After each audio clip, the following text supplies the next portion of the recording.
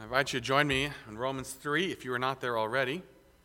Romans 3, verses 21 to 26.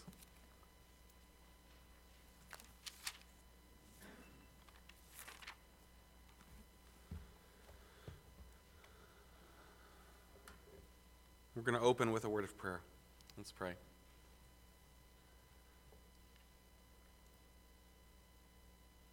Heavenly Father,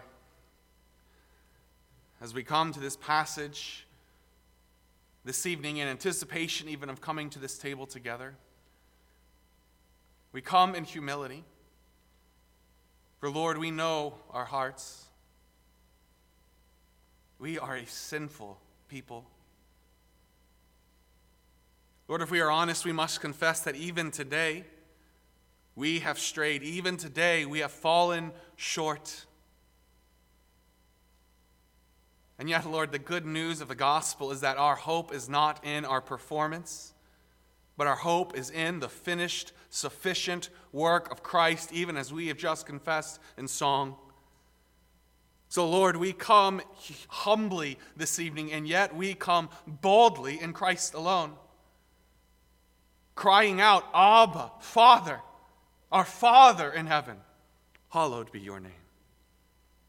And Lord, truly that is our desire, that your name would be lifted high, that you would get the glory that you alone deserve. So even in this hour, as we turn our attention to this passage, work through your word in our hearts and lives. Even something that we know so well, like the gospel, may we not grow tired to it, but may we stand in awe this evening of your love, of your grace, of your justice and mercy. Do a work in our hearts. Do a work among us, Lord, for your glory. We pray these things in the name of Jesus Christ. Amen.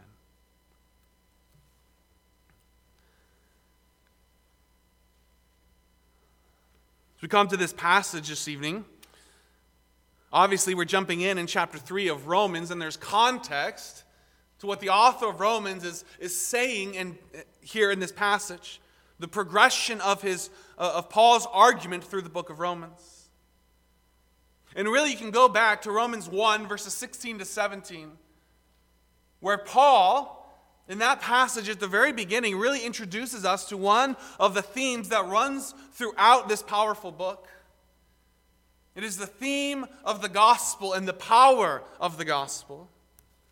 It's a well-known passage. It says, "For I am not ashamed of the gospel of Christ, for it is the power of God to salvation for everyone who believes, for the Jew first and also for the Greek." And yet it goes on, "For in it the righteousness of God is revealed from faith to faith, as it is written, the just shall live by faith." Verse 18, "For the wrath of God is revealed from heaven against all ungodliness and unrighteousness of men who suppress the truth in unrighteousness." It's a powerful passage right there that really sets kind of the scene for the rest of the book of Romans. In fact, Paul goes on in the rest of chapter 1 and chapter 2, even the beginning of chapter 3, to really lay the foundation. From there, he goes on to show the great sinfulness of man. And not just that man over there and that man over there, but all men, both Jew and Greek, rich and poor. There's no excuse. We all fall short. And that's why we need the gospel. It's a beautiful book. So after laying that foundation, after drawing that attention, pointing out the great sinfulness of man, now you come to verse 21, where Paul returns back to the idea of the righteousness of God. But now, the righteousness of God apart from the law is revealed, being witnessed by the law and the prophets. One of the things I mentioned at the beginning with those kids' notes is I want to make our evening service more attainable for children, I want to prepare with them in mind without dumbing down what it is that we are saying. And so I've taken some time this evening. One of the things I want to do is there's some big words in this passage. And so I want to take some time to define those words. In fact, many of us who are older, we probably need these to be redefined. They're words that we know, words that we've interacted with, words that we use, and maybe it's been a while since we've paused to think about what they mean. So as we get started, before we even get to our first point, one of the key words in this passage, really in this book of Romans, is the word righteousness. What is righteousness? Well, a simple definition really would be to say God is righteous. Righteousness can be generally defined very simply as rightness. Righteousness is rightness. It is God's right standard. God is inherently right. Not just factually, the things that he says are right, but morally, inherently, he is right. And he always acts according to his rightness. So children, you can write that down in your notes. What is righteousness? It is rightness. God is always right. But the problem, going back even to we saw in Romans 1:18, is that we are unrighteous. We have fallen short of God's right standard. There is a problem here. And as you come to verse 21, Paul is returning to this idea. God's wrath has been revealed against the unrighteousness of God, or of man. Going back to chapter 1, verse 18. But now, the righteousness of God, apart from the law, is revealed. God has made his righteousness known. He has made it available to the unrighteous. And not, know what it says, this comes apart from the law. So it is not by conformity. It's not that I can be made righteous by conforming to God's law. This righteousness of God comes apart from the law. And really, this is our first point. Confess your sin. Salvation is available.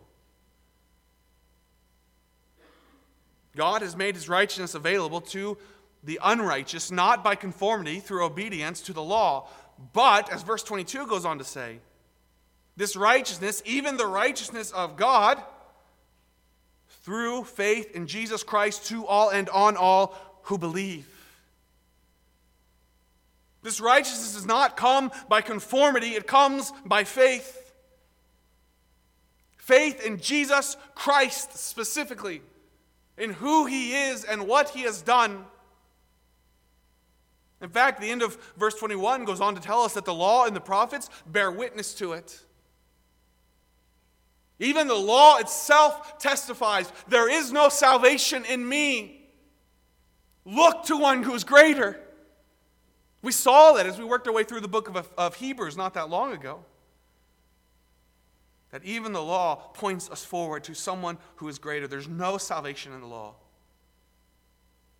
Righteousness does not come through the law. But even the righteousness of God comes through faith in Jesus Christ. And note here the phrase, to all and on all who believe. On all who believe. The good news of these verses, brothers and sisters, is that salvation is available. To those who are lost, to those who are separated from God, that is the best news we could ever hear. Salvation is available. And do you know what makes it all the sweeter? Is what we go on to see in the end of verse 22 and to 23. Salvation is available, and that's all the sweeter because salvation is needed by all.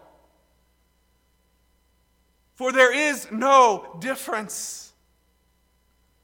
This is the very point that Paul has made in the end of chapter 1 and 2, in the beginning of chapter 3. There is no difference. Being a Jew does not somehow put you closer to reaching God's righteousness. There is no difference. Jew, Greek, rich, poor. Whether you live in Ankeny or Altoona, wherever you are from, whoever you are, there is no difference. For all have sinned. There we see that word again, all.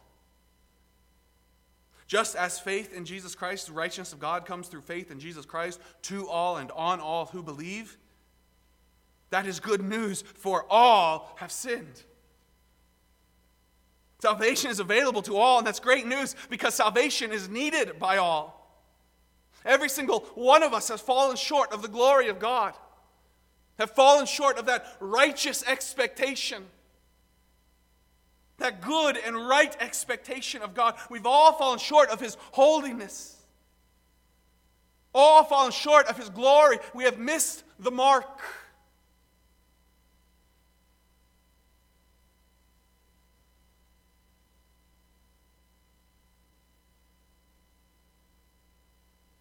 The good news of the gospel first starts with the very difficult news that you are a sinner, condemned to die, separated from a holy God. God is righteous and you are unrighteous. And you're part of all. You have sinned and fall short of the glory of God. But brothers and sisters, rejoice, for salvation is available to all. In fact, even as we come to this table, is that not what we are doing as we look back at the cross? We're not saying, as we look back at the cross, I'm glad that God found me good enough. I'm glad that my righteousness has reached a level where I can come to this table. Really, communion is a humbling thing. As we together as a church look back at the cross and every single one of us confesses to the other, I am a sinner and I need that cross. I am one of these all who have sinned and fallen short of God's glory. That's me.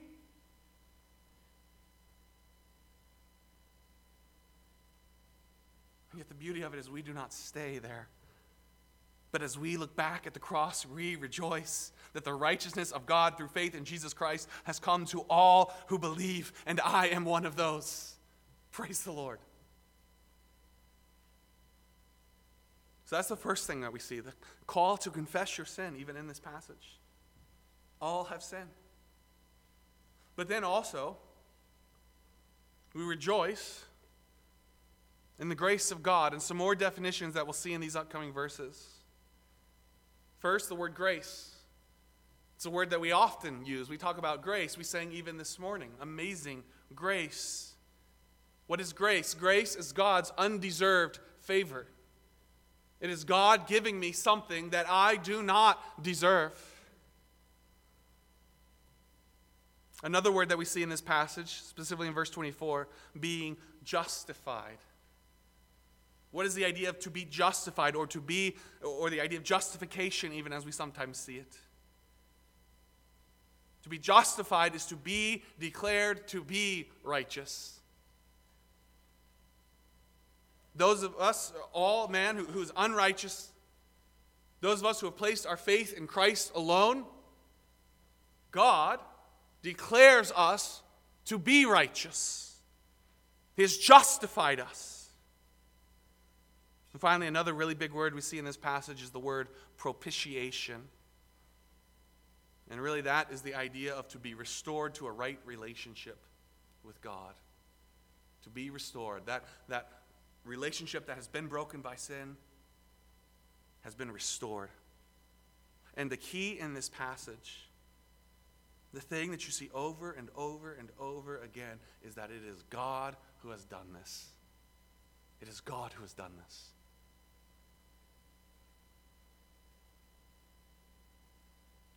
We start in verse 24. For all have sinned and fall short of the glory of God.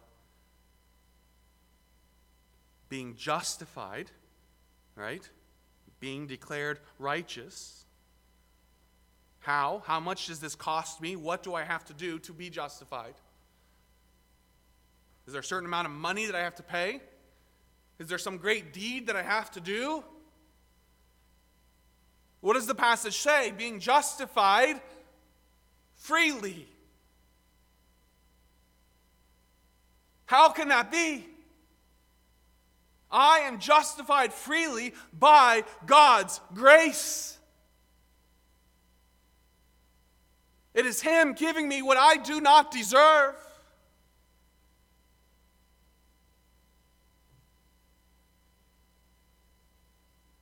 I, as undeserving as I am declared righteous by the one who is righteous, by His grace. Now here's really the question. This is the core of this whole passage. How can this be? How can this be? How can God declare someone who is unrighteous, God who is righteous, how can He declare someone who is unrighteous to be righteous like Him? I mean, that sounds good to us, right? I'm glad that God has declared me righteous, but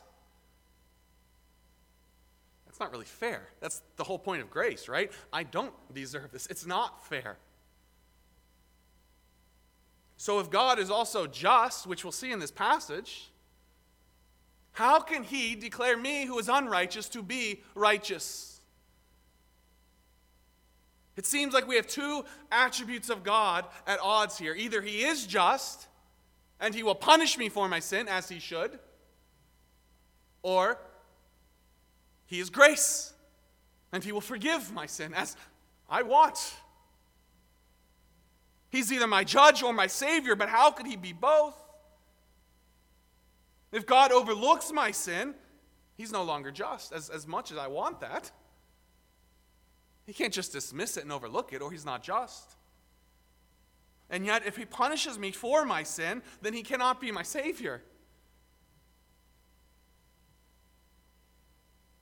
So I find myself between a rock and a hard place. How can God do this? How can He justify me who is unrighteous? How can He declare me to be righteous by grace?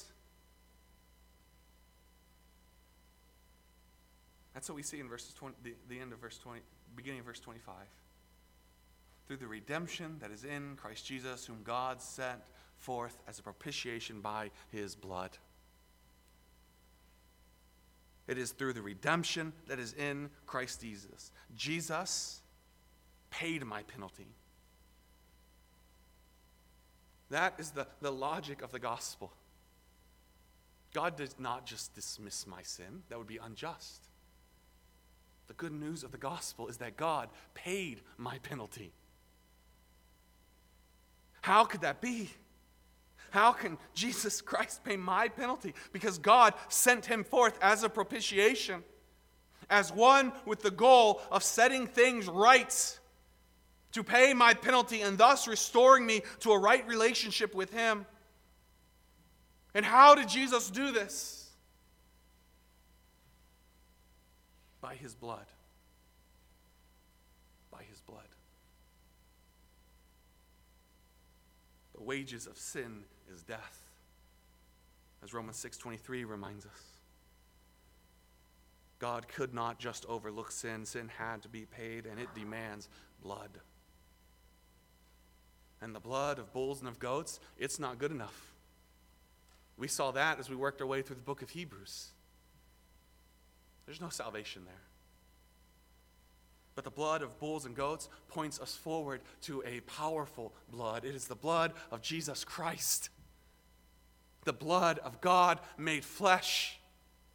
Even as we just celebrated the incarnation at Christmas. Jesus Christ, who took on flesh, who was born, who lived, who died for me. He shed His blood for me. It's my blood that should be shed.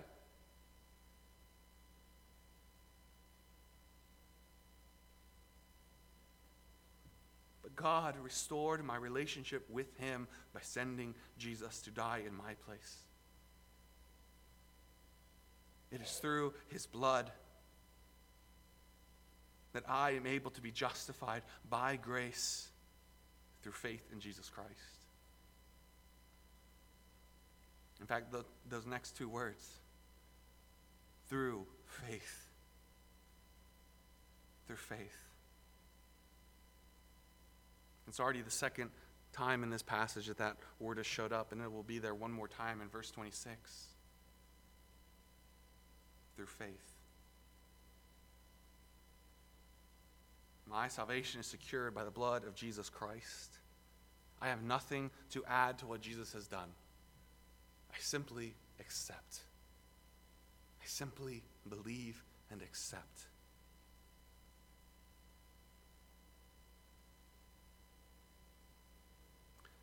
As you move on, we have one more phrase to define. It's the idea of God's justice. God is just. When we say that God is just, we are speaking of God's fairness in terms of judgment. God is and always does what is right. We already saw that, right? That's righteousness. But he always also demands what is right and punishes what is wrong because God is just.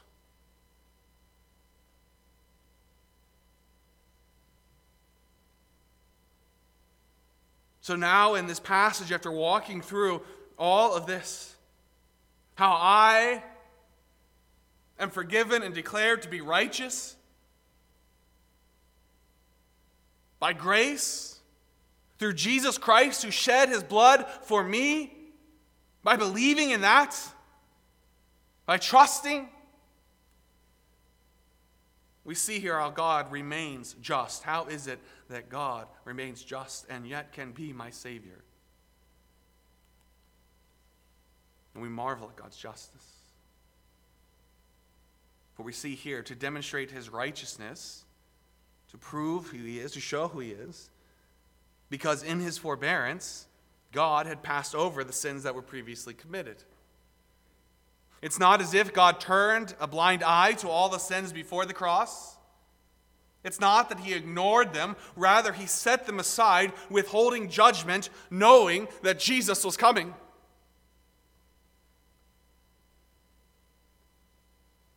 He passed over them. Why? To demonstrate right now, at the present time, his righteousness. So that I could see it.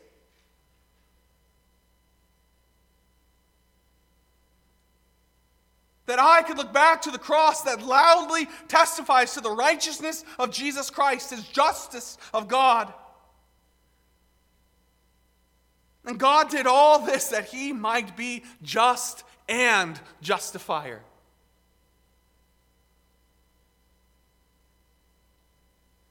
Of the one who has faith in Jesus.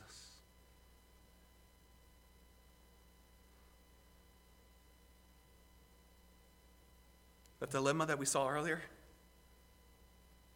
the answer to that dilemma, how can God be both just and Savior? The answer is the cross of Jesus Christ. It is the blood of Jesus Christ that covers me. The blood of Jesus Christ that pays for my sins. Thus God remains just.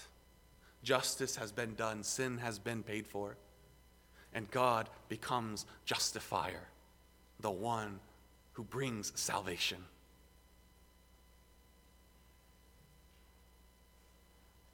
I would challenge you, brothers and sisters, spend some time this week meditating on that phrase, that he might be just and justifier. It's an amazing thought. And God has done this, that he might be the justifier of the one, anyone, who has faith in Jesus.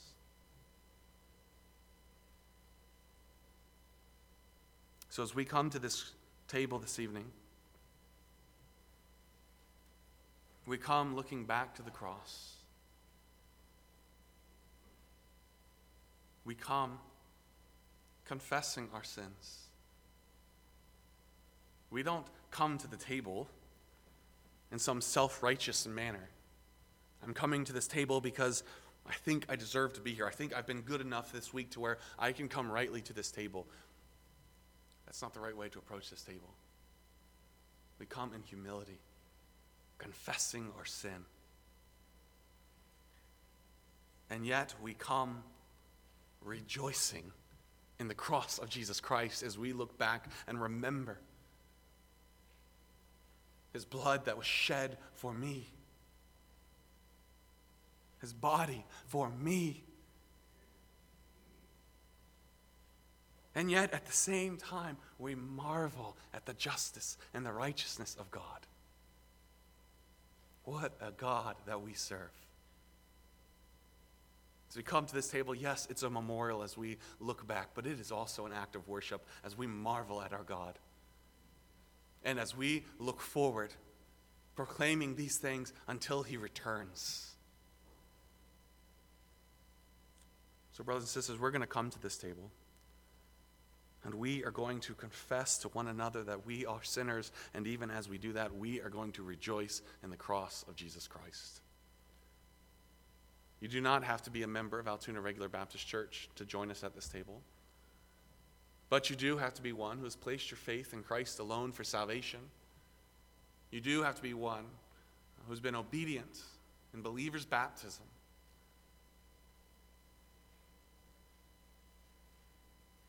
And I would encourage you, even as we come to this table, to take some time, even in just a second, as we're going to sing Hallelujah, What a Savior, number 286.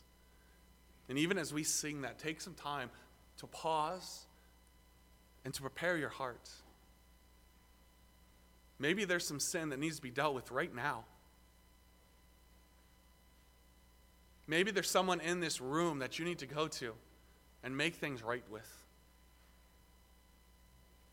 But as we come to this table, prepare your heart as we confess our sin, as we rejoice in the cross, and as we marvel at the righteousness and the justice and the goodness of our God. Let's stand together and sing number 286, Hallelujah, What a Savior.